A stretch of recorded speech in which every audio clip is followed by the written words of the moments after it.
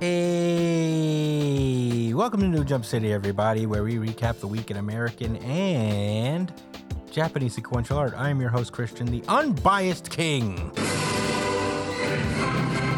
Espinal, and joining me through Discord, it is the man, the myth, the legend. It is Joshua, Gangsta Time Code. It's called Partner, but it should be called Gangsta Time.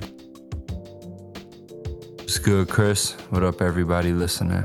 Oh, yeah. Also joining us is the triumphant return of the Edgelord himself. It is Edgelord Big News Brian. なんというビッグニュース What's up, nerds? Hey, he's back, baby! Very excited. Very excited. We have a ton of great manga to talk about. Very excited to get into it this week. But before we do, let's get into plugs real fast. You could find me at the Chris Espinal on Twitter and Instagram. Joshua Cole, where can they find you?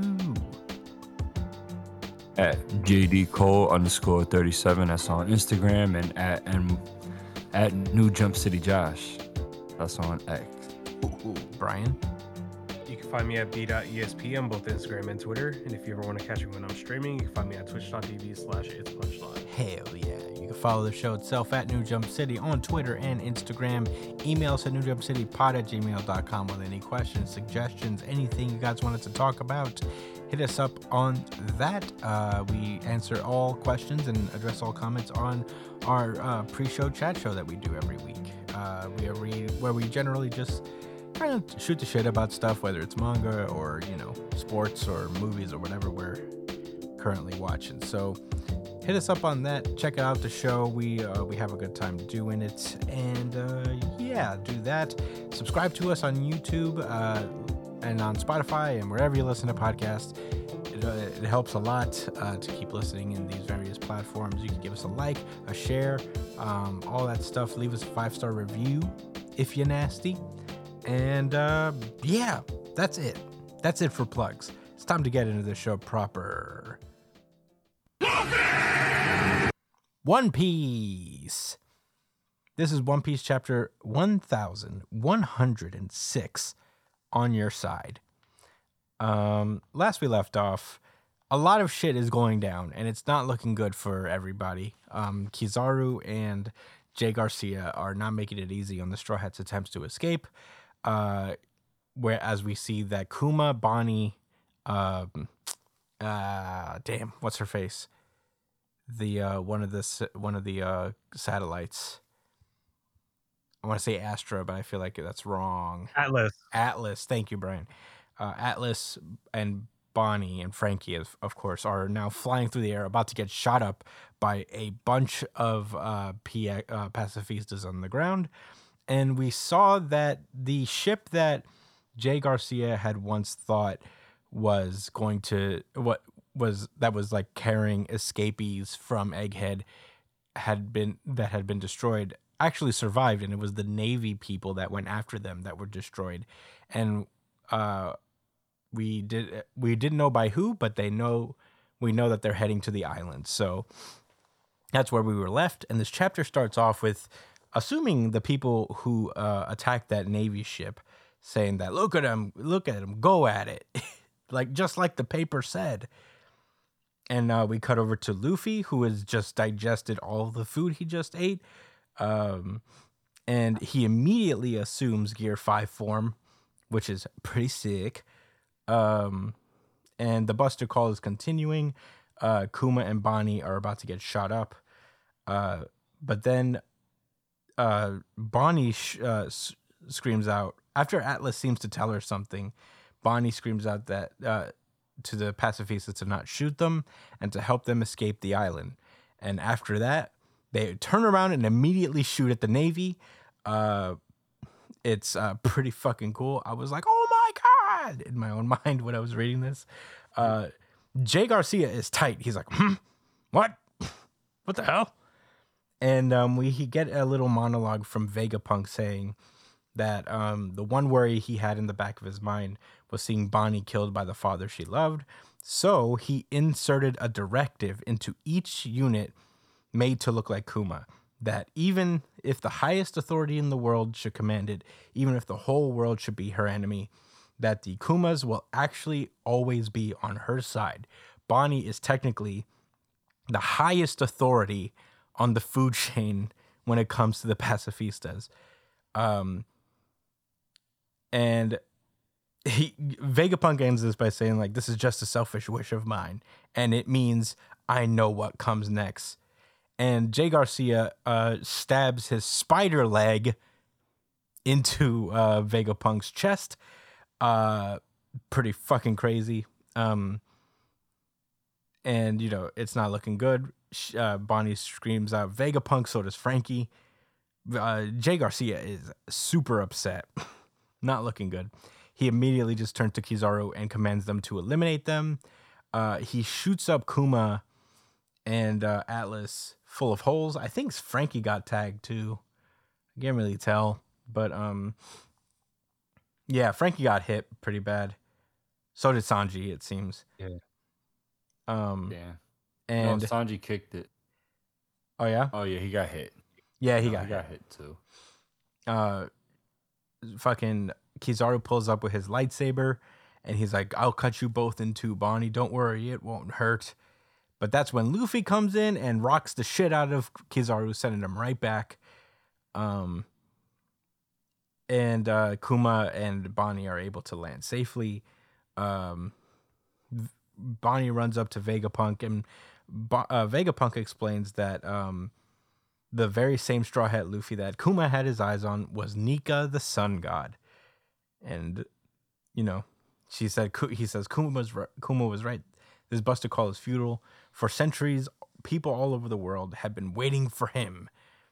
And at the northeast coast, the chapter ends in a big 2-page spread showing that the people who are heading towards the island are actually Dory and Bragi, the captains of the giant pirates, and they start attacking the Buster Call.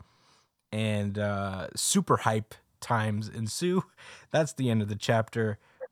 Josh, what did you think about One Piece chapter 1106?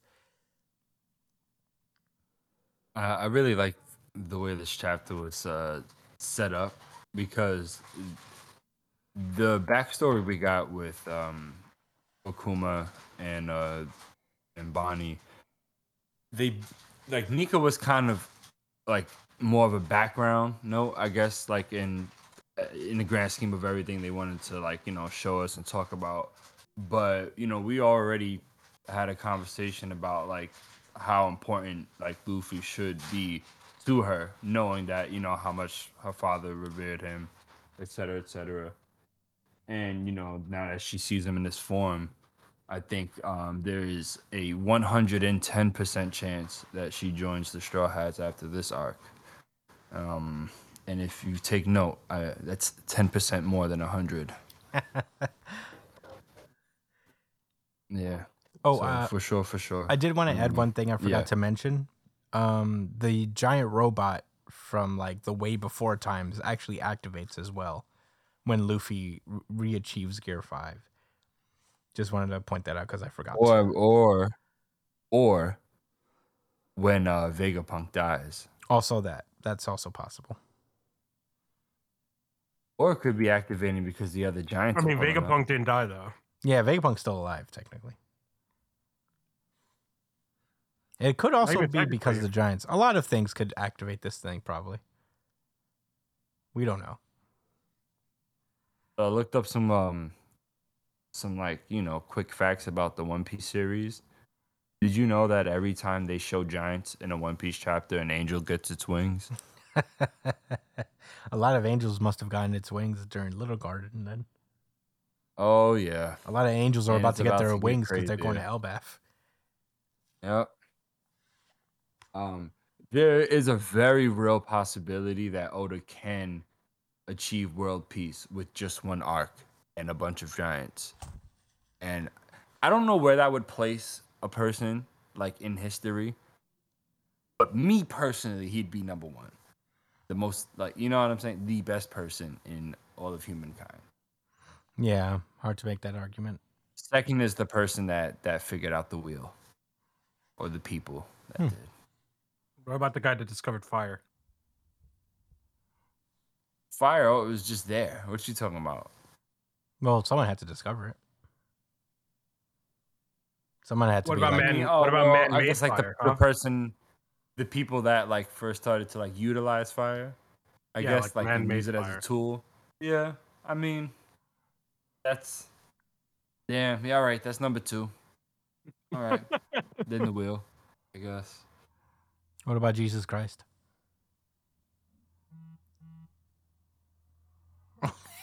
Pass. They up there though. Yeah. They up there. So anyway, yeah. I mean, those are overall my overall thoughts of the chapter. Like, I did not. I don't know why I didn't see this coming. that you know, Kuma, the robots would listen to Bonnie. You know. Yeah. I I agree. It makes total sense. I should have been like, oh wow, that's one of those twists that you're like so caught up in the moment you don't even think about. Yeah, you're like, oh yeah. Well, I could have guessed that. If he didn't do the self destruct sequence, what else did he do? So he took liberties. Yeah. Brian, what are your thoughts?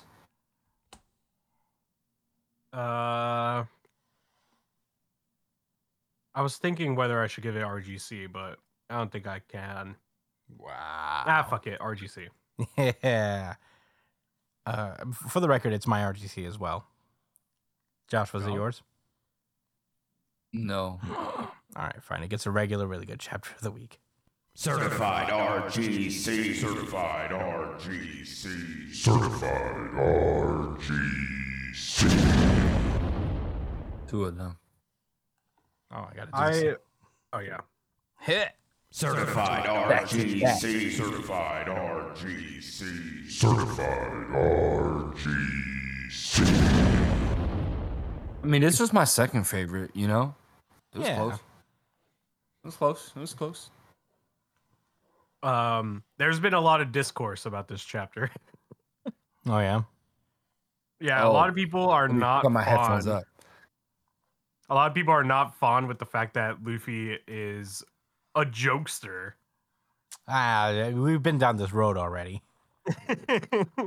People are like, oh my god, bro. Remember when Luffy used to take fights seriously, bro? Oh my god, Gear 5 is so fucking lame. He never fucking took fights seriously. What are they talking about? Look, I'm not even going to entertain this. Am I watching the same series? I'm not even going to entertain this. We've been down this road when Gear 5 first appeared.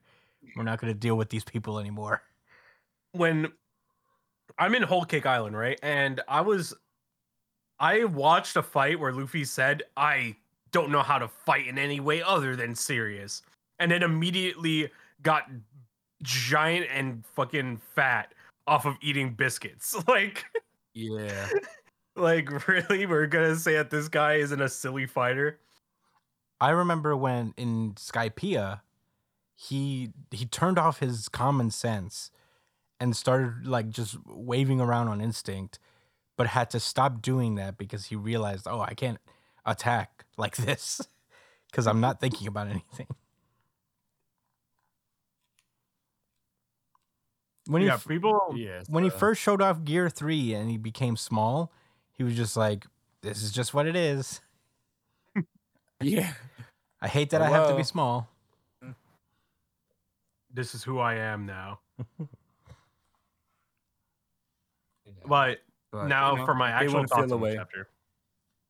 I really, really fucking love that Dorian Broggy showed up at the end here. Just because, man, it just brings you all the way fucking back. Because the last time they saw these guys, they didn't even know that hockey existed. They didn't even...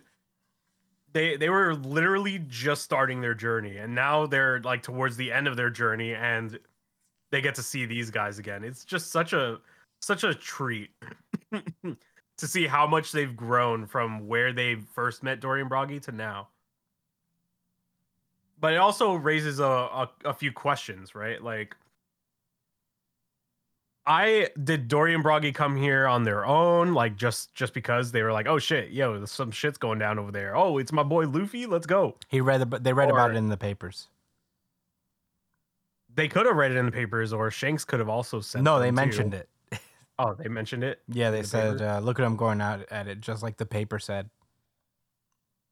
Yeah, but he was with Shanks. They were with Shanks before they came here, right? I'm not denying it, but they probably read it in a newspaper. Anyway. I just wonder if how much, like, are they a part of Shanks's fleet, or are they like just hanging out with him because he's sick like that, you know? It's possible, but I think they're just hanging out with him because. But I I don't know. I don't know either way. My gut feeling is that they're not part of the fleet necessarily, but they're like friends for sure. It was really sweet to see them. And also, is it said in the papers that Luffy's Nika? They said that he's on Egghead. I think they did their best to not reveal that he has the Nika fruit. So that means the Giants must know more about Nika because they name dropped Nika in this chapter. Yeah, I mean the Giants don't fuck with the world government, so it's very likely that they know. They're not they're not allied with the world government, so this just adds a lot more like specialty to what we're about to see on Elbaf, because Elbaf is about to be an insanely important fucking arc. Like, this is just this arc, as good as it is just a precursor to what's about to happen on Elbaf. Like, Elbaf is going to change this series in a way that, like, it will never be the same after it, I'm pretty sure. Because we're going to learn more about, like, the Void Sentry. We're going to learn more about Nika. We're going to learn more about Giants, since they've been around for centuries. Willing. No, not God willing. That's literally what they set up in this arc, right? Like, yeah, I mean, we're going all the research from Ohara is on Elbaf. I don't know if it's on. I don't know if the research from Ohara is on Elbaf, because if Saul is the man marked by flames, then all the research is on Elbaf. No, but they destroyed the research. I remember because I just read Enies Lobby in that flashback. No, because remember they recovered it. They saved it. They revealed that in this arc that they saved the research. Did they save the research? Yeah, they saved the research from Ohara. Then they did it in the Vegapunk's flashback. And the man marked by flames has it, or at least like Saul has it. We don't know if he's the man marked by flames, but he has Ohara's research before it got destroyed. Because they showed in Vegapunk's flashback that the Giants came to help save it, recover the research. Or at least whatever they could. Yeah, whatever they could. But yeah, I'm sure they have plenty of information. There's just a lot. There's a lot that's going to happen on Elbaf, or at least a lot that's going to continue to be set up, because. And also Dorian Broggy being here also shows more of a way for them to get to Elbaf easier now, because they literally have 2 legendary giants to transport them over. It just seems like more and more 2 pirates from Little Garden? Yeah, from the start. Wow. So yeah, this is a like the fruits of their labor coming back and showing that how much impact they have over the world, right? Because they met these guys realistically like 2 years ago, and now they're seeing them again in the most dangerous part of the world. It's just really, really awesome to see. Yeah, that is cool. And Luffy single-handedly solving every problem that the last chapter ended on was also really fucking awesome to see too. Like, our boy is really a fucking emperor. That guy is really about it now. Yeah. Swinging on admirals. You're right, by the way, Brian. All of O'Hara's books are on Elbaf. Mm-hmm. Wow. So Robin's going to get a lot of shine on Elbaf, too. Yeah, because she's never read it. They didn't let her read it, so... It's going to be a Luffy, Robin, and Usopp arc. They have 3 separate Straw Hats that have a lot tied to Elbaf. It's just going to be such a fucking treat. And even though this is probably the best arc in One Piece so far, I feel like I can't help but feel excited for Elbaf after seeing Dory and Bragi, you know? Yeah, I mean, I know how you feel. Well, those are all my thoughts. Yeah, this was my really good chapter of the week, obviously. I mean, Dory and Bragi aside, which I didn't see coming. I didn't think it was them. I remember Nobody saw him coming. I remember when I saw like that ship was destroyed, I thought it was like the Blackbeard pirates still. Mm-hmm. But no, it was them. It was the giant pirates, which was pretty cool.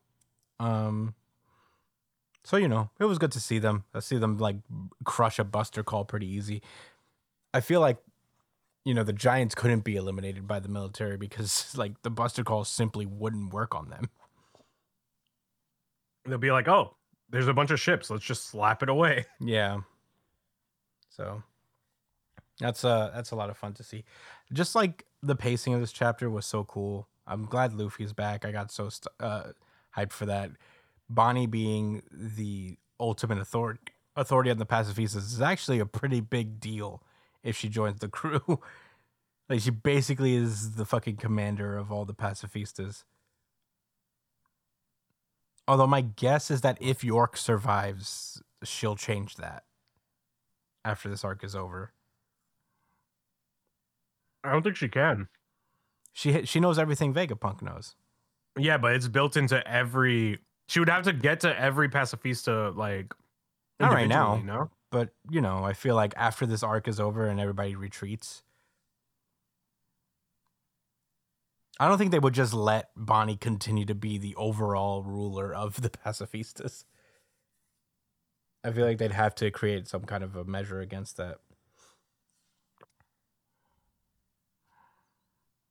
But it's always good to see Kizaru get rocked by Luffy. I don't think he's joining the crew. You don't know that yet. I think it's over for the guy. He almost chopped his friends in half. He's clearly dragging his feet while fighting right now, for sure. Definitely. He doesn't want to do it. I'm sorry, Brian. But I have to retire from the call. He shot up his friends. He shot up Frankie and Sanji. He almost cut Bonnie and sliced. He almost cut Bonnie and Kuma in half. I think it's a wrap for him. He might end up helping them. I think he will probably betray the government at some point. I just don't think he'll join Luffy. You'll see. I suppose we will. I still have faith. I respect you a lot for that, Brian. Yeah. The giant robot activating is very interesting. I'm wondering to see how that happens. I don't know if there's going to be a new chapter this week because the app doesn't tell me. So my guess is that it'll probably be off next week. Yeah. If it don't tell you immediately that it'll be back next week, I'm assuming it's not going to be here next week, which it's unfortunate because Oda is cooking right now. He's a busy man. Yeah. But, this chapter was fucking extraordinary. Had a great time reading it. I was like, oh my God, left to right. Vegapunk got stabbed through the heart. He may actually die because New World, slightly more people have died in the New World than in regular One Piece. So. That's true.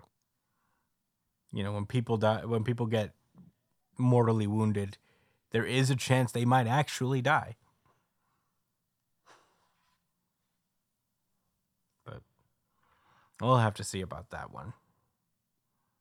I thought it was sick though. This whole chapter. I think before Vegapunk dies, he's going to his final project is going to come to light.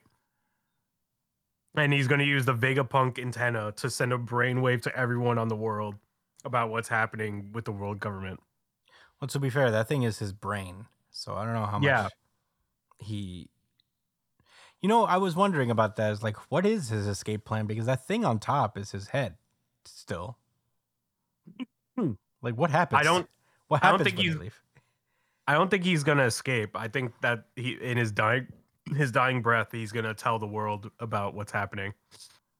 Like, he's going to basically... I don't know what he'll show, but everybody's going to see it, and then that's going to make the revolutionary army more prominent in the story.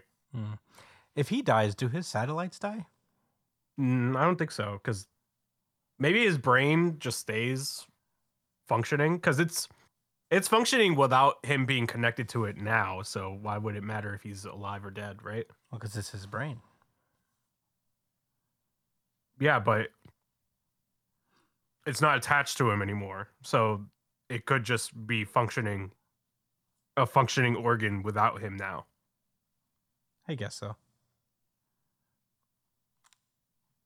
Because if they didn't need him, if they needed him for the brain, you know, they wouldn't have killed him. I think if they knew that it could sustain without him, then well, Jay Garcia doesn't really care about him. He's like, I'll kill you. I don't care. Yeah, but the brain is still pretty good. We'll see, I guess. By the way, I think it's like Luffy's heartbeat also that's waking up this giant robot thing. Mm-hmm. So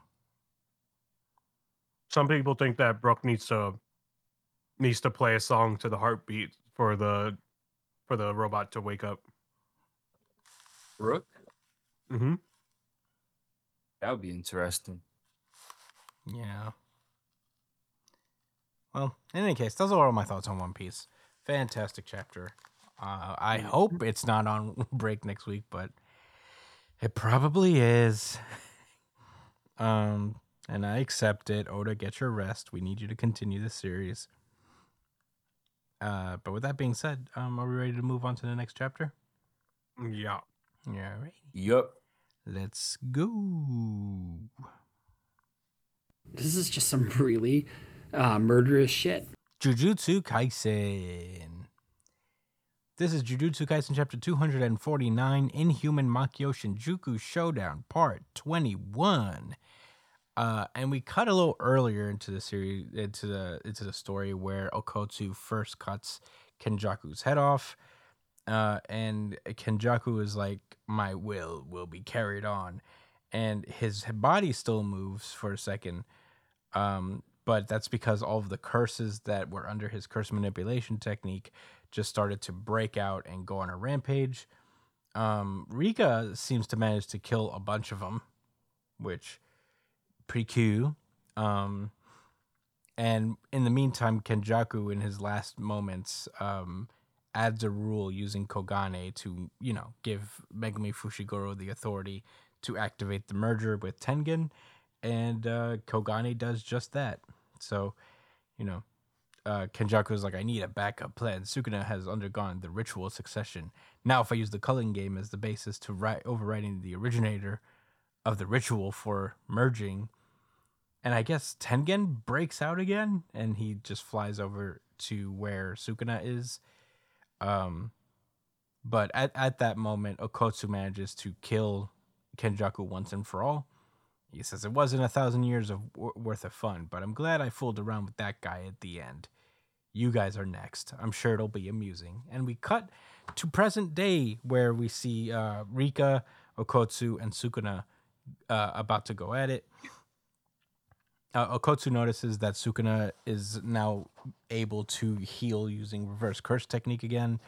And it's only a matter of time before he can use his domain. So, even worse, he defeated Higuruma because he didn't stay. But, he thinks he starts to doubt himself. It's like, would it have been better to send Maki instead of me? And he's like, no, Rika's strength would have been indispensable for reducing human fatalities if the out of control cursed spirit manipulation technique had caused damage. So, you know, he made the right move, but he's just now got to, you know, do what he's got to do against Sukuna. So he immediately attacks Sukuna. They go back and forth for a minute, fighting back and forth, and he's thinking to himself, he's like, I've been making excuses. I wanted to defeat Kenjaku with my own hands. I created the situation. So he unlocks his domain expansion, which we finally see is authentic mutual love, which is this weird broken, I guess, just demolished building type setting with a bunch of katanas around. And Sukuna immediately casts Hollow Wicker Basket.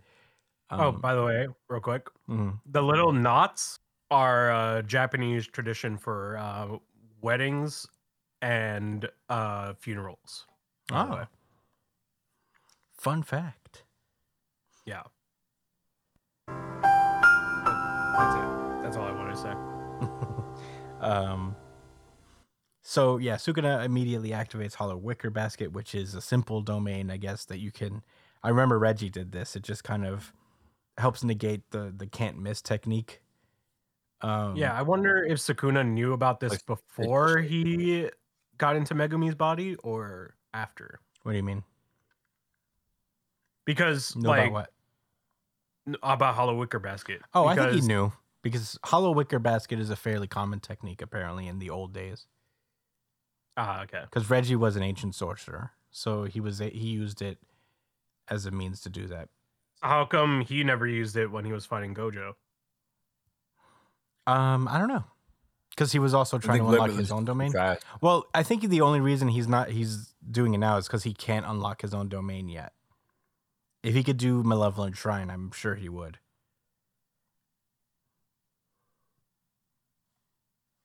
Yeah, that makes sense. Yeah, that's a good point too. So yeah, not Sukuna. Okotsu just tries to slash at him. I don't know, with his technique, Thin Icebreaker. We still don't know the particulars of what Okotsu's domain is, but I guess we'll figure that out at some point. After Thin Icebreaker is one of the ancient sorcerer's techniques. The girl that can pull shit, that can pull reality. Oh, the air girl? Mm-hmm. Oh, I don't remember. That's her first technique. Okay, that makes sense. Oh, maybe he could just like use a ton of people's techniques in this domain. So the theory right now is that every sword resembles another curse technique. Oh, that's sick. That's exactly what I was thinking. Oh, that's so cool. Oh, goddamn. Of course, it's so cool. Yeah, he's goated, isn't he? Yeah, it seems that the sword disappears, so maybe he can only use these techniques once. But this is a lot of techniques. Oh, this is so cool. Yeah, he's been around. Like, you know, he's seen a lot of cursed users. He also went to Africa with Miguel. Is that where he went? Yeah. So maybe he got some cursed techniques from there too. Yeah. In any case, Sukuna starts to like kind of figure out what their plan is.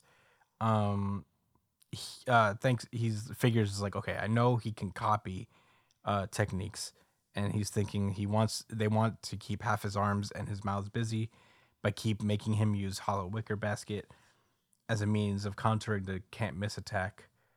To attack with the Unlimited Curse technique copy, which appears to only activate within the domain. And then he remembers when Itadori hit him with these new weird modded arms of his, and he thinks then the boy will deliver a blow that captures the soul and tear Megumi Fushigoro's body from my body. And he's like, how nice, everyone has a role. We see Rika's there too, so Rika is probably within the domain right now. But that's where the chapter ends. Fucking pretty sick chapter. Josh, what did you think about Jujutsu Kaisen chapter 249? This was my RGC. Ooh. Yeah, it was really close for me. Certified RGC. Certified RGC. Certified RGC. I'm really happy we got to see Okkotsu's domain. However, there's still a few things I'm confused about. Okay. So he's using a hollow wicker basket to nullify the automatic guaranteed hit Correct. of the domain. Yet and still, Okkotsu is hitting him with abilities within his domain. Granted, they're not can't miss attacks. There's another form of attack. So it's just like in multiple layers. It's kind of interesting. Like I guess it kind of makes me wonder, like what is the automatic attack? Is it Rika just coming in to beat the shit out of you? That's pretty terrifying. No, the I think automatic attack is that Okkotsu's whatever Okkotsu uses will hit him no matter what. So the hollow wicker basket is basically a shield. So if he busts out hollow purple, that shit will hit him. Like 100%. Well, that's assuming Okkotsu can use hollow purple. Yeah, but that was just an example. Mm-hmm. But the simple domain known as hollow wicker basket kind of softens the blow, or would counter a can't miss attack by being basically a shield. How often can he use that though? Asukuna could probably use it as much as he wants, because it's not like that crazy of a technique, because it's a variation of a simple domain. So what's the difference between hollow wicker basket and what what's his name, Kusakabe does? I mean, it's different uses, Like the simple domain is they allow themselves to get an automatic hit on their attack. Like when Miwa does it, her sheath it's bound to hit no matter what because she activated the simple domain. That's the conditions of their simple domain. Hollow wicker basket is meant to directly counter when you're stuck in someone else's domain. So new shadow style is offensive and hollow wicker basket is defensive. Yeah, essentially. Okay, that makes sense. Kusakabe used simple domain defensively. I think he does use it very defensively. I think Sukuna just uses the whisker basket because he's also ancient. Yeah. No, the hollow wicker basket is an old man's game in this. We first saw it when Reggie did it, so.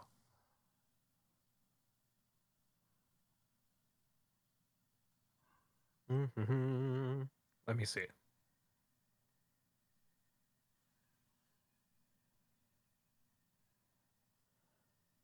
Okay, so the new shadow style simple domain is.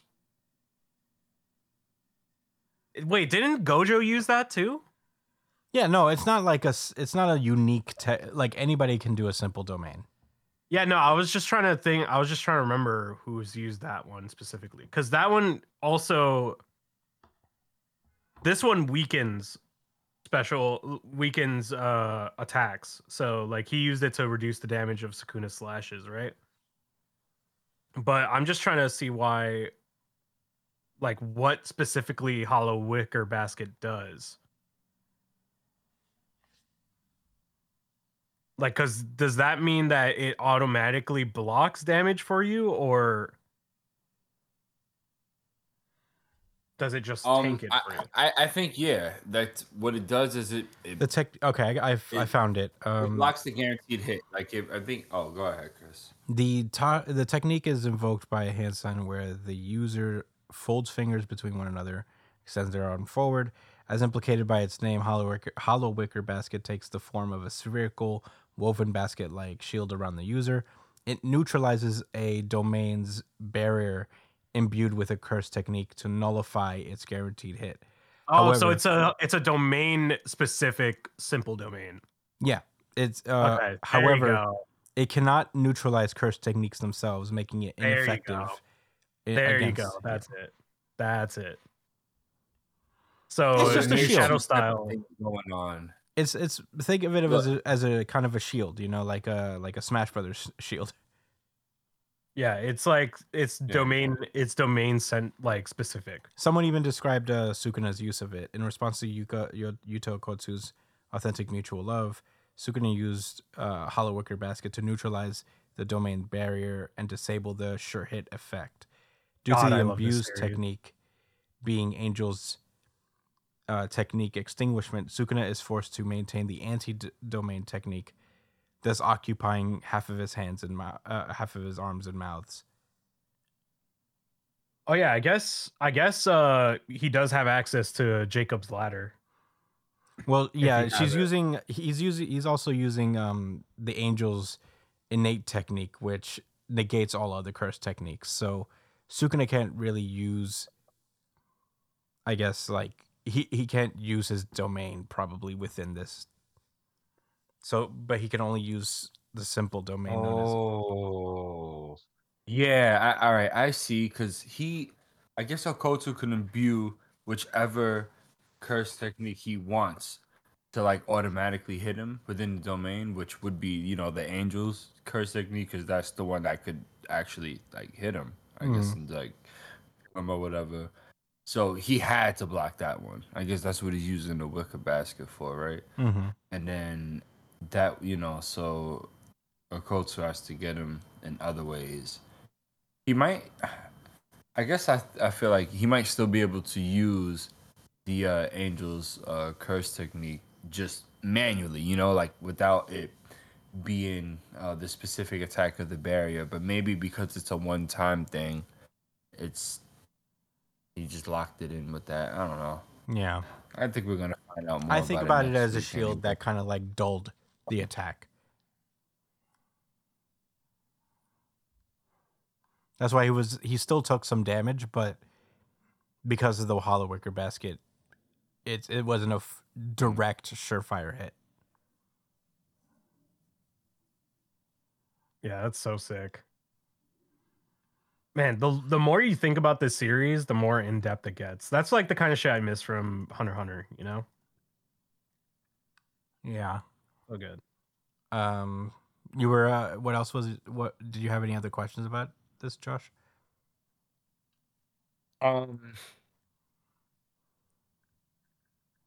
No, not really. I mean, I guess you guys can give you.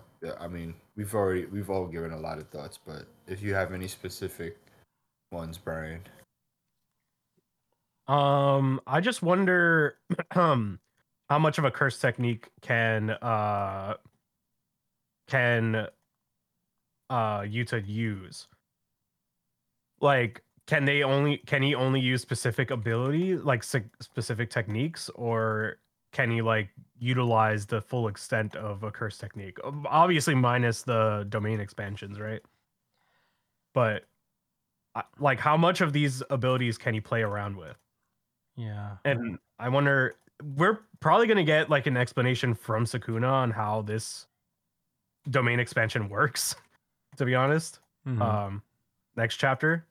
But it's fun to think about like the specifics of how this thing works before kind of Sukuna spells it out for us. I don't know. This brought up a lot of questions, and the domain expansion looks fucking sick. And Yuji and Rika being in there with Yuta is going to be a really tough task for Sukuna to overcome. I just wonder what he'll do to counter it, aside from like, buying time until his domain expansion comes up. So we'll see. I don't have much else to say aside from being very excited about what's about to happen next chapter. Yeah, I'm just happy that we got to see Okotsu's domain before he's probably destroyed. It was the one thing I wanted to see, is that, how much has he grown in this regard. It was good to see that Kenjaku is for sure dead. At least that's what you think. Well, it looks he's dead. All right, I'm choosing to believe that. Wait, what if to get out of this situation, Sukuna activates the merger? Well, he is, but he's like trying to kill everyone first. Yeah, but what I'm saying is, what if he does it early to get out of the situation? I don't think he would. He wants to like fight, you know? I think he wants to scrap. He said first I'm going to kill you, and then everybody here, and then the Culling Game players, and then I'm going to do the merger. Yeah. Because he definitely has to kill all the Culling Game players first before he even activates the merger. So either way, he has to beat Okotsu no matter what before even doing it. Yeah, I'm very excited for Itadori's role in all this. We finally get like an inkling at what his arms are about. Yeah. Because we saw it earlier that Sukuna felt a little something when he punched him, and we think it was because of Itadori's like raw strength, but it's actually because it seems that his arms have the capability to pull Fushiguro out of there. Some people are saying that there's a chance that Yuji is like soul swapping with people during fights to get their techniques. It's possible. I mean, we don't know yet. I think that would be sick if that's the case. Like, he just has like a Rolodex of people just coming in and out using their abilities. Yeah, I just want to know what. Yo, I think Brian's on to something because Sukuna has mentioned it a handful of times that everybody has advanced pretty quickly in reverse curse technique and just overall durability. I think there's some type of like soul link too. I think there's something going on, yo. I don't know. Yeah, definitely. I know they have like stuff under their sleeve. But that's an interesting ability to be able to knock the fucking soul, Megumi's soul, out of his body. That's like Doctor Strange. Yeah, you remember in Doctor Strange where she would just like soul push people? That would be sick. That would be. But yeah, I mean, super cool chapter. Obviously, my second place, to be honest. I had a great time reading this as well. When Oda cooks, he cooks. So, you know. But overall, very excited. I just noticed that like he just smacked the shit out of Rika here. in page 11. Yeah, I didn't he did. I didn't even peep I that don't the think he first time. backhanded him. Yeah, she just kind of like hit her with his arm. Yeah. But I just thought it was funny in the corner of my eye. I just saw that. But yeah, you know. Get up on my face. Yeah, she got hit right in the face. Get off me. But she's good. Yeah. Yeah. She can't get sliced, bro. She can't. Please don't get sliced. Please don't get sliced. I just want something to be okay. I just want it to be okay. I just want them to be in one piece. Yeah. But yeah, those are all my thoughts, really. I had a great time reading this. Very excited for the next chapter, which it's not on break next week. So that's exciting. All right, I got a quick question for y'all. What?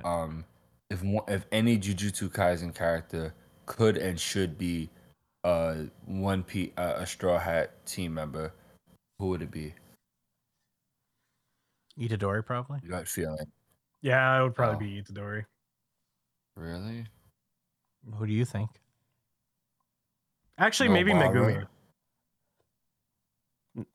Nobara and Nami have too much crossover. I guess. Well, they get along then. I think it would be Megumi, to be honest. Like, it has to be somebody who like Panda, absolutely. There you go. That's the winner there. Panda, definitely. Oda couldn't resist. That's probably why he likes this series. He's waiting for Panda. He's like, oh, come on, please. Just do one more thing. Panda's already in the series. Man. Oh yeah, Panda is. Well, no, he's not. Beppo. Beppo's a polar bear. Same bear. Not wow, bro. Wow. Get your shit straight, Brian. Come on, Polar bears together, are not pandas. That was egregious, bro. And you've offended you've offended bear fanatics everywhere. I hope you're ready to incur the wrath of their community. This is the bear enthusiast. But I will be here with you, though. The bear enthusiast community is very strong, Brian. I don't know if you know this.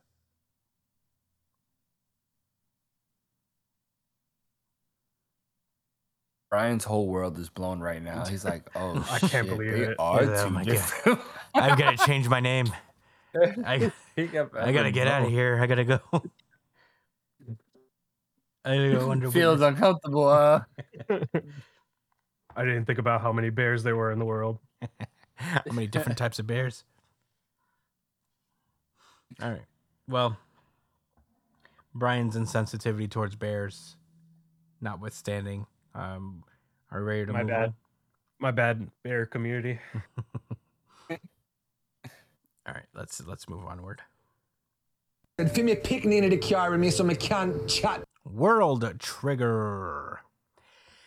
Whoo-wee. This is World Trigger, chapter 239. World Trigger Express. Yeah, the Away Mission Test, part 35. Okay, so this is a 40-page chapter. And a lot of it is about them assembling Tryon soldiers. I'm going to try to get through this as fast as possible because this is a lot of information. I'll give you the highlights, though. We start with OG Squad. They're all building their little mechs. We see we see that Ikoma made a poop-shaped little rad for his Tryon soldier. And yeah, that was so funny. Yeah, but OG made this cool, like, shoulder mount Tryon soldier that honestly is probably my favorite design for a Tryon soldier. It seems so useful to have a little buddy on your shoulder and then they just shoot out beams. Yeah. It's an auto target. Oh, yeah. That was so cool. I was like, whoa. Oh, yeah. Hell yeah. Meanwhile, in Kurama Squad, we see Yuba is struggling with making his. We get the intricacies of making these things. There's different points that could be attributed, and a lot of people are struggling with how to evenly distribute these points to make a well-balanced Tryon soldier. One of the members of Kuruma Squad makes just basically a flying radar, because they obviously don't all have to be offensively focused. We see that Taichi from Kakizaki Squad made more mobile Tryon soldiers that are focused on getting civilians out of the way, which I liked a lot. I thought was really cool and really smart. He also made a Tryon mount dog thing for snipers, so they can ride away when they're found, which is pretty cool. Although the special battle sims only involve, more offensive Tryon soldiers. But Taichi reveals that he didn't really make these with the battle sims in mind. He was just making them generally. So Yeah, this feels like the first time in this arc where I feel like something can be applied outside of this simulation. Yeah. Applications there. So, good things are happening. We cut over to Mizukami Squad, who is, just Mizukami himself is making just kind of like balanced soldiers, not particularly creative. His people ask him if there's any strategies that they need to adhere to today, and Mizukami's like, nah, you guys could do what you want with these. You figure it out for yourselves. So I don't remember exactly what their strategy for this was, but don't be the team that. No, if I may, please. I feel like the gist of of this strategy meeting was that he didn't Mizukage didn't really know which route they should definitely go in, and it didn't really help that his ideas pretty heavily differed from the rest, from a couple other teammates, design wise and strategy wise. Because Mizukage wanted to use cheap, gimmicky, offensive stuff, and the other guys wanted to use like balanced, soldiers. So I guess at the end of the day, like they kind of decided that they're just gonna like not linger too much on what the opponent can do because they could literally do anything. It's the first round, and that's kind of a theme with a few of the other teams too. Like where a point is made that every team is kind of dealing with that, the premise of, oh, we don't know what to prepare for specifically, so we might as well take the initiative and try to overwhelm our opponents. But that's what he did. Mizukage basically took a back seat once the other team members helped him get over that apprehension with taking a step forward. So because he couldn't, I guess he used the example pretty well himself. Like he feels like he's playing chess where he has no idea what the opponent's pieces do. Mm-hmm. So he can't even like prepare like a defense or something. You know what I'm saying? So it's just you're better off being proactive instead of being reactive for the first round. Yeah, and we see that the Gotta break that down in the next few pages. Yeah, we see that the A rank agents that are watching them are seeing as much. Wakamura's squad is talking about how one of them read over the rules and they say that they could force a draw if they wanted to. They said that you earn equal points to the enemy's unit's creation cost, and if the points gap in the end is less than 2,000, then the match is a draw. So the idea is that they would deploy 5 super cheap units whose total costs are under 2,000. That way, the opponent can never earn 2,000 points no matter what, because even if they destroy all of the Tryon soldiers, it wouldn't amount to 2,000 points. Pretty cheesy strategy. Yeah, Wakamura mentions that we could sit back and earn no points ourselves, but since the other squads can't possibly reach 2,000, then according to the rules, the fight ends in a draw. And Wakamura's like, whoa, by cheesing like that, we could get through these special battle sims without a single loss, technically. Yeah, because you still get points for drawing. Mm-hmm. And I don't. Yeah. Go ahead. Yeah, I think her name is Moria. She mentions that like the draws are not worth as much. You only get 20 points for a draw, while a win gets you 100. So forcing a draw in all 10 and the matches, other team gets the 20. Hmm? Oh, sorry. No, I was gonna say like there's also the point that the other team gets 20 points too. Oh yeah, if you draw, so you're not really gaining anything. And then when teams do win, they're gonna have a lot more points than you. She said there was a good what did she say? Basically, like forcing a draw in 10 matches would amount to 200 points, which is no better than 2 wins and 8 losses. So she's like, we can do better than that. We can aim higher than just aiming for draws. Yeah. But they also, another good point was brought up that like, well, I guess I'm kind of skipping ahead, but regarding their strategy, like another point was brought up that they could use that strategy to draw against like superior teams, as a last resort or something like that. They feel like they're going to be like outmatched. That way they prevent the top teams from advancing much more, many points, and from them, not getting any at all. Yeah. So, I thought that was pretty wise. Yeah, Hughes mentions that, but Rokudera is against it because basically everybody in this team has squad mates in the upper echelon teams. So essentially, and they help and those teams help them out. like earlier, so he doesn't want to go back on his word and betray those people. And it's at that point we actually get to see Tsukuhiko Amo, the other S rank agent. I don't think we've seen him in a long time, so apparently he's been watching these matches himself. And he starts thinking to himself, "It's like Rokuro is always with the cold feet." He's like, Katsuri gave Wakamura's squad a helping hand because she didn't want to see them wind up in last place. But it'll be a big waste if they don't use every advantage they got. They'd be wasting the effort. And he's like, how long does honor takes priority if we lose? How far does it go? What's the point of being honorable if you lose? He's like, well, that kind of thing just rubs me the wrong way. But Arashiyama. I'm trying to remember all these characters' names. He's basically, I'm seeing Wakamura from a different angle now. He's like, I'm not saying that he's totally gotten past his inability to make decisions, but something about this call just feels different.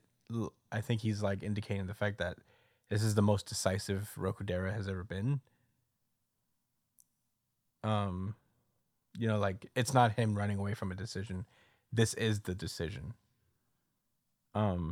He says that we'll force draws as a last resort, but we should be aiming to get some real wins under our belt. So they turn to Hughes, who may have some interesting strategies, and Hughes explains that flying units might be good for offense. So, that might be the main strat, as every squad member is going to bring some ranged soldiers to fight flying units. So our odds are winning are slim if we're just hoping they forget to account for that. And basically, I guess they're saying that if these flying guys are doing the fighting, then the limited budget means they'll be weak on defense. The flying agents can float around and distract people, leaving the people who are shooting at them as sitting ducks, I guess. And yeah, he's like, you have indeed described the matchup between the different Tryon soldiers. However, given my Tryon resources, my flying units can boast both firepower and durability. So yeah, I'm like that. Yeah. I'm making these nice ass fucking flying ones. So, it would take no less than a full squadron of snipers to take one down. So, sources trust me, bro. Hop in the PJ. Yeah, trust me, bro. Trust me, bro. Jump in my private jet Tryon soldier. Yeah. Yeah. This guy's gonna have a job with Boeing in like a year. Yeah, Rokudera is basically like, oh, wouldn't it be better if we do that tomorrow? Wow. You're crazy for that, Brian. What? He's crazy for that Boeing comment. Oh, I didn't even hear it. He said your man's gonna be crashing planes. Yikes. No, I said he's gonna have a job at Boeing. What? Yeah, and they've been having accidents on their planes. What the wow. fuck? What? Oh, you ain't know that? Who took it there? I read it. Oh. I said he's gonna have a job at Boeing, and you went straight to fucking plane crashes. Well, they haven't been crashing planes, but they've been having a lot of hardware difficulties on the plane. Yeah, that's why they got to hire this guy. Yeah, they got to hire Hughes to give more armor. Mechanical issues. More armor to the planes. It will take a squadron of snipers to take down these planes. Yeah. But anyway, Hughes mentions that, hey, should we just do this one tomorrow and let the sniper do this whole flying sniper counter thing tomorrow? If we do it today, then the other people will be able to counter us tomorrow. And Hughes is like, let them. Assuming the other squads do come prepared with more snipers tomorrow, we can account for that with our own counter strategy. So, I'm going to counter with our counter, and we're going to counter all over. We're going to counter all over these people. Yeah. So, they're going to do that. And Miwa squad is discussing, I guess Miwa and Yoneya are like kind of discussing who's going to probably be up top. A lot of people think Utagawa, Kitazoe, Mizukami, and Wakamura squads are probably gonna do pretty well on this day. But Miwa thinks that the victor today is likely to be Suwa squad number 7, and we see our boy Osamu getting ready to do his thing, do his strat thing. The Strat King. No one's gonna outstrat the Strat King over here. Osamu Mikomo. The Rat Strat King. The Rat Strat King. But that is the end of World Trigger chapter 239. Big beefy chapter. But Josh, what did you think about this chapter? I really, really enjoyed this chapter of World Trigger. I would have loved to give it the RGC, but I keep it real on this podcast for the most part. And at least when it comes to the really good chapter of the week. But anyway, so I just wanted to make a comment on something. So kind of separate from this chapter, I feel like Ashihara, that's the author, right? Yes. We've always said like, their character building is, top notch, and how much care and focus he puts on so many different characters, etc. But like, all right, something I've noticed about like the Tamakoma members, right? They are all like very empathetic in general. They're very like patient and understanding of people, and like we got another example of it in this chapter with what's his name again? It is on page 30. Arashiyama. Hold on. Oh yeah. Damn. Rashiyama, I want to say. Hold on. Yeah.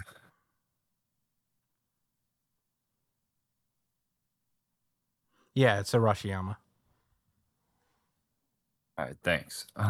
Anyway, he was the one, to speak on behalf of Wakamura, saying that he noticed how he's not, he's not, doing, I guess, like taking the easy way out with this, like with his decision making process here in this moment anyway. And I think that's important, because the other person that was making those comments with the eyes, Sugihiko, he's a high ranking member. A lot of people respect him, and his opinion holds weight. And he's entitled to have his perspective or whatever. But it's just, I just noticed that about all the Tamakoma members, and I feel like that's not by accident. I think it's the fact that it's the fact that they've had like the most contact with neighbors in general, and they've had like members deal with extraneous circumstances, and so it's made them, I feel like, more empathetic people in general. And you see the differences between characters, like in the series, like who, and not that people. It is not even that people are like evil or nothing like that. They're just not as thoughtful or caring in general, or like patient, like with the people around them, like to have that level of understanding. I don't expect that out of every single person anyway, but I think that's just very nice, subtle character building. Shit. I think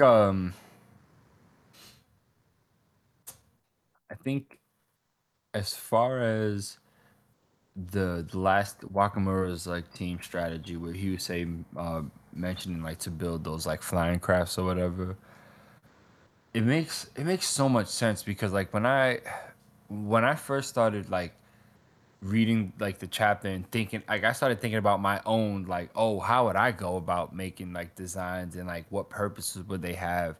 And I think just as Husei said, I probably would have tried to go in a more all around fashion, like a more balanced fashion.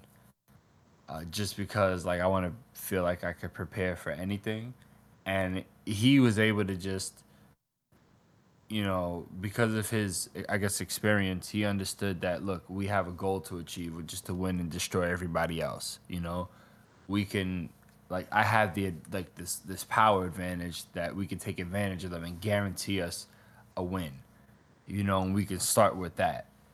And then that's what he meant by discussing the council. Like, of course, okay, after we dominate people with this strategy, people are going to start to, develop, like they're going to bring more snipers. And then that's when we're going to mix it up and be more balanced and take advantage of the slower snipers, etc. So I love this. It really is like chess, just with Tryon soldiers and stuff. Osamu, yo, when that kid, what's his name in early in the chapter,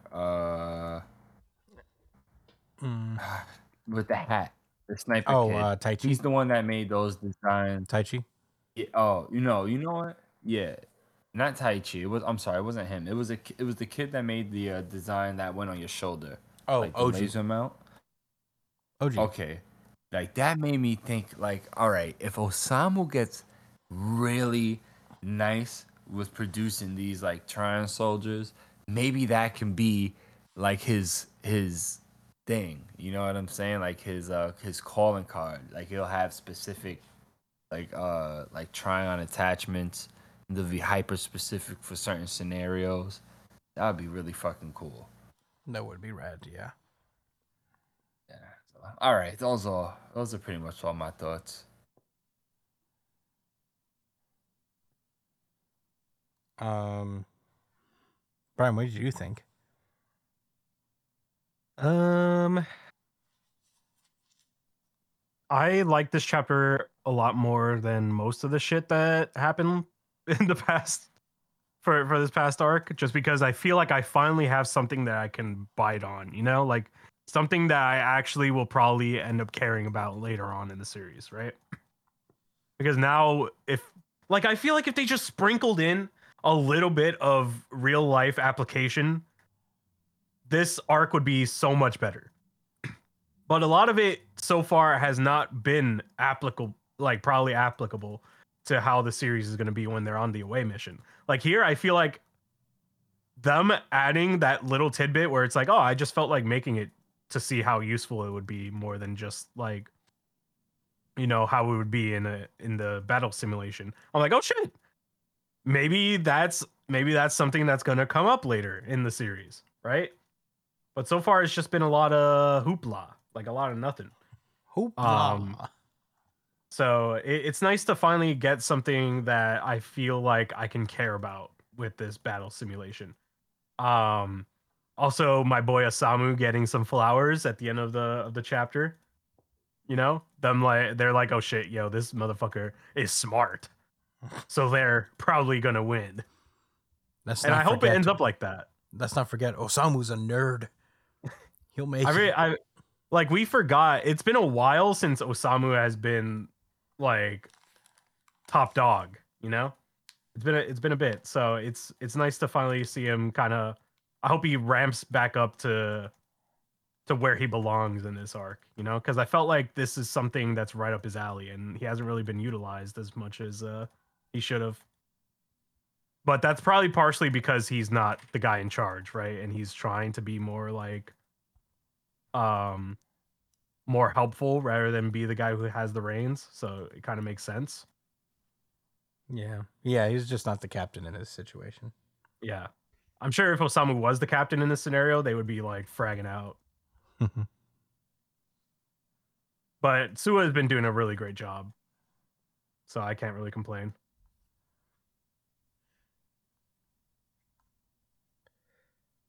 All right. Well, I guess I'll get into my thoughts. I thought this was a really good chapter as well. I as much as I do enjoy World Trigger's tendency to just get super in depth and deep about like process stuff or world building things, like the mechanics of the world. I have been a little on and off with this arc in that sense. Like I'm here for the character stuff for sure, because I think that stuff has been super interesting, but sometimes like the technical aspects of it can be kind of overwhelming, especially since like the battle sims aren't really conducive to like interesting comic book format, because it's a turn-based system game. So it's kind of hard to follow in that sense, or like not as interesting to follow. But this was a really fun one because like Brian said, I think these are going to probably come back later. I feel like the border is going to pick the better designs and try and implement them in their own way. Try on they're gonna try on implement try on implement them in their own special ways. So that was funny. Yeah. So yeah, that was a fun read, and it's always good to see how every character solves these like special problems. The battle sims are one thing, but every time they throw them like these special assignments and curveballs, there's always an invitation for unique character moments and development and all that stuff. I'm excited to see what Osamu came up with. Knowing him, it's probably going to be really like simple Tryon soldiers, and it's going to be more things that they do as players that, like he's going to keep in mind that these things are supposed to be support and not really the main show. So I'm very excited to see how this goes. I'm hoping that World Trigger is not going to be off next month, because it's had a tendency to be bi-monthly basically. But yeah, I'm excited. I really like Tai Chi's design. I thought that was super cool and smart, even though it technically doesn't like fit for the battle sims. But he mitigated that with like the traveling dog thing that snipers can run away with. Yeah, that was sick. Mm-hmm. And I love that shoulder mount. I thought that was like such a cool idea. But yeah, those are my thoughts on World Trigger. Fun chapter overall. Very excited for next month as usual. I love World Trigger. But without further ado, are we ready to move onward? Yes, sir. Yep. All right, let's get started. Oh shit! Undead Unluck. And with that, I'm going to toss this over to Josh. Yeah, Undead Unluck. Chapter number 193. Unstoppable versus Unlucked. Last week, we ran into Top, the unstoppable negator. He negates stopping. He was a fan favorite, a New Jump City favorite as well from the past. Brian, the only character Brian cares about. Oh shit, I gotta read this chapter. That's a fact. Yeah, it's the previous chapter right before this. But basically, they ran into him. He's a hoodlum. He runs around. He steals from people. He runs around. And he steals, and he's mad because they kicked his mother out because she's really sick, and it's fucked up. So life is terrible. But apparently, Haruka, which is Unbreakable, also from the previous loop, was there like to stop him in his childhood so that nobody got hurt, which we see reenacted in this chapter. And I guess ever since then she's just played a role in staying around in Top's life for the next few years. So we cut back to the fight going on between Top and Fuko, labeled Unluck versus Unstoppable. Your boy Top pulls up with a dropkick from hell, hits Fuko right in her guard. And Topper's like, wow, you're the second person that ever took my kicks, like Haruka. But she's a cornball, so fuck that. Like, why don't you join up with me? You know, we could both use our abilities and keep robbing people and doing other, like, corny crook shit. You know what I'm saying? And Fuko is like, Top, I'll shoot you in your motherfucking head with this bad bullet. That's not what she said. But that would have been pretty cool. But she tells him, listen, your abilities aren't meant for pulling stunts like that. There's a better way. Through Jesus Christ. So he's like, oh, you sound like Haruka and the pastor. And he tries to counter her with like a unstoppable somersault kick. And she thinks about like, damn, like in this loop, Top has a really good grasp of his abilities. But, you know, we also realize that he's a bit older, or at least definitely looks older in this loop compared to the previous. So it makes sense that he'd be a bit more advanced. But right as Fuko's thinking about that, she realizes her unluck is starting to activate, and a bunch of trees in the forest they're fighting in start to fall down exactly where Top is going because he's running so fast. It's like damn near comical how the trees are just following him. It's almost like she's tree bending, plant bending. So, but she's not. Yeah, it's just the unlock. So she pulls up and puts Top in a headlock. And he's like, God damn, she's fucking strong. But she starts to explain how, you know, my unlock works on people I have affection for. And it makes it's like, it negates your luck. So Top is trying to, like, crash around voraciously in order to get Fuko off. And he's like, damn, like why do you have that dangerous ability inside of you? And he's like, oh, you went through a disaster when you unlocked your power, right? And she gets her off.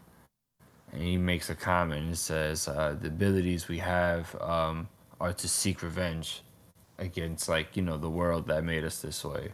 And then he starts making it super personal, talking about how his personal goals, like track and field and, you know, other ventures he wanted to do was ruined by his unluck ability. And, you know, his mom is also persecuted because of her illness. It's tough shit, man.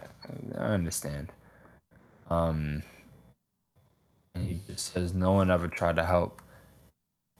And he tried to abide by the rules, and you know, it got me a big lump of shit.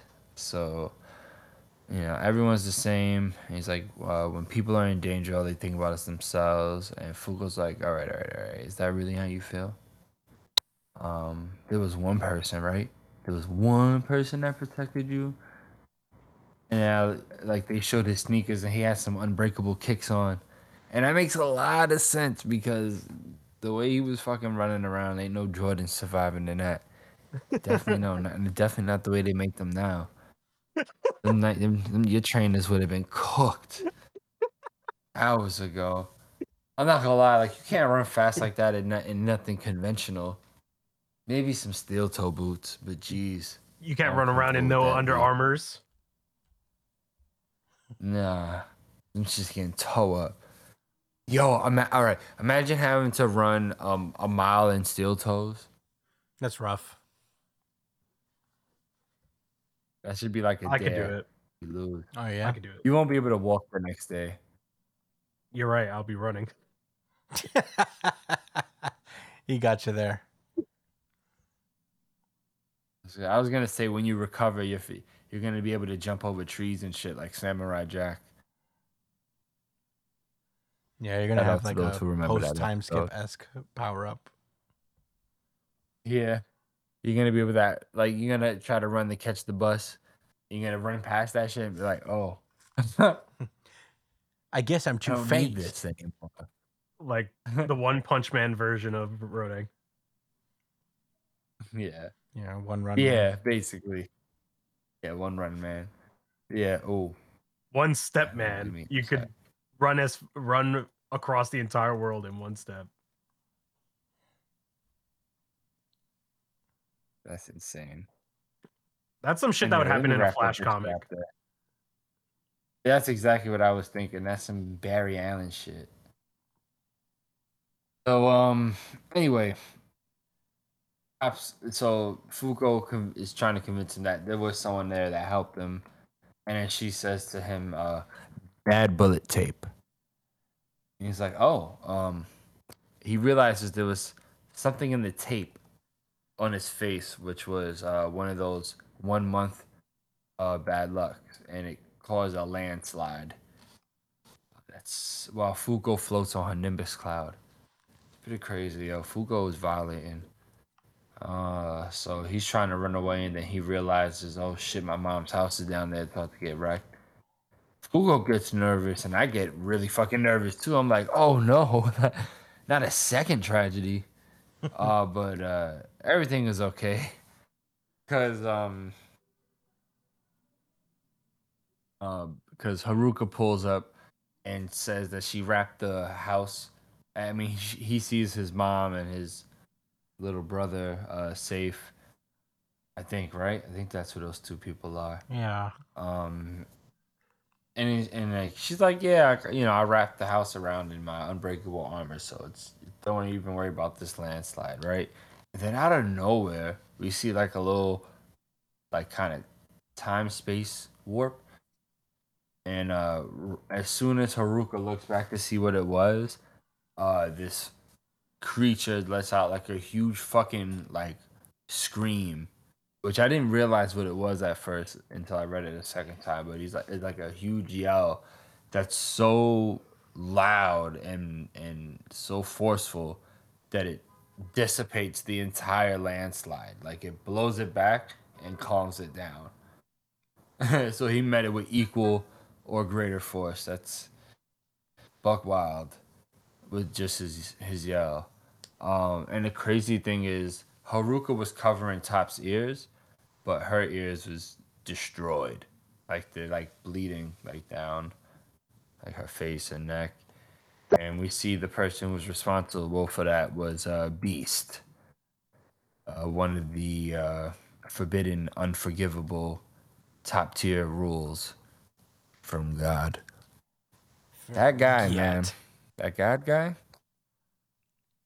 Yeah. So he says, man, the moment I descend upon the earth, I see nature being destroyed before my eyes. Must be nice to be so privileged. What the fuck does that mean? Anyway, he says, I owe that partner of yours. I'll hunt you and take your head as a souvenir. Unluck.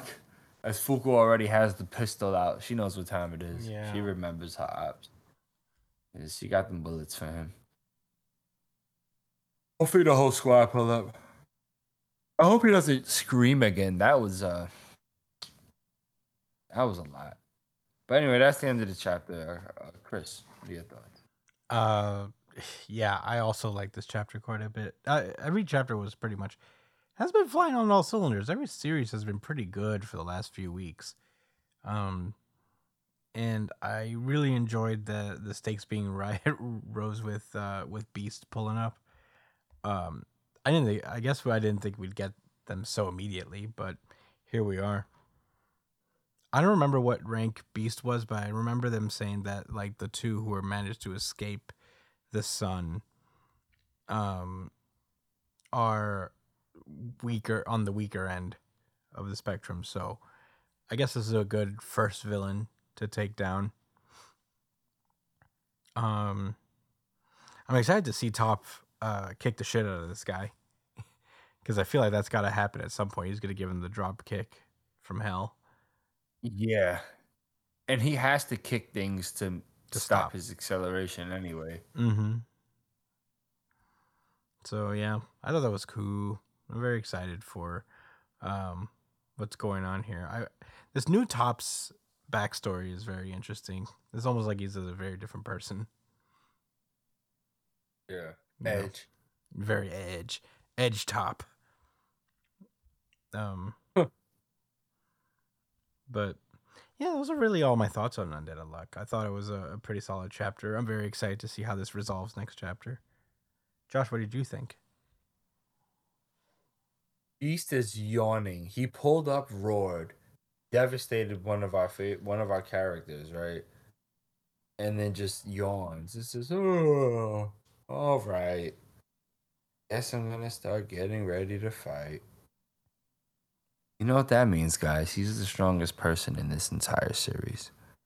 Yeah. All these characters, he's not worried about Fugo. He's not worried about. Well, he's worried about undead. He knows what time it is with Andy. Andy's the big boy on the block. He handles big business. All right, not Beast.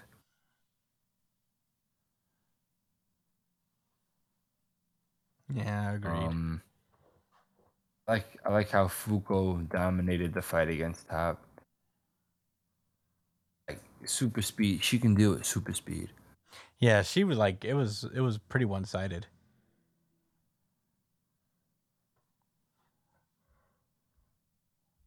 So like, what does she do? What does Fuko do? Like, is she just like really lucky or unlucky? Fuko spreads bad luck to the people, she touches, and the stronger her affection for the person she touches, the stronger the amount of bad luck that hits them.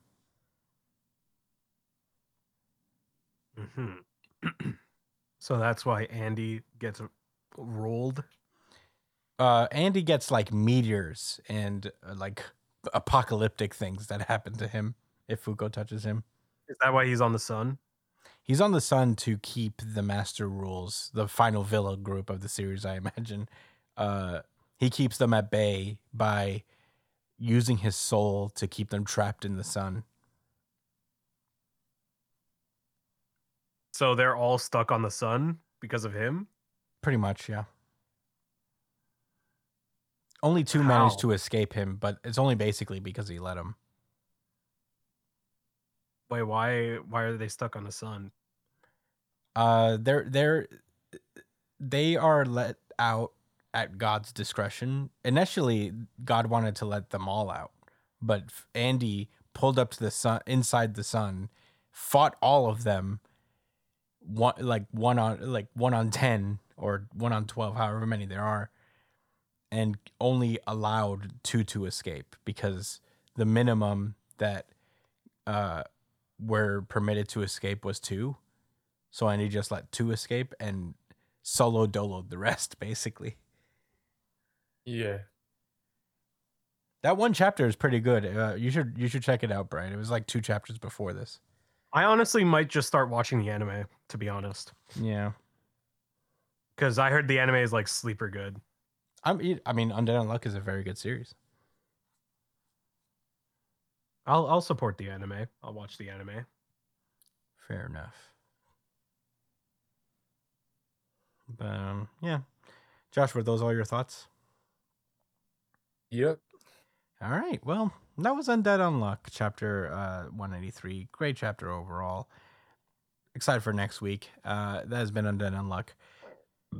Excuse me. And that has been our show. Thank you guys so much for listening. As per usual, you can find me at the Chris Espinal on Twitter and Instagram. Josh at JDCole_37 on Instagram. At New Gem City Josh on Twitter. Brian is at B.ESP on Twitter and Instagram. Check him out on twitch.tv/itspunchline to watch him stream video games. You can follow the show itself at New Gem City on Twitter and Instagram. Email us at newgemcitypod@gmail.com with any questions, suggestions, anything you guys want us to talk about, and we will address them on our pre-show chat show that we do every week. Tons of fun. I hope you guys are enjoying that as well. Subscribe to us on YouTube, iTunes, Spotify, Google Podcasts, wherever you listen to podcasts. We are on there. So do the thing. And yeah, thank you guys so much for listening. We will see you guys next week. Stay safe, New Jump citizens. Peace out, yeah.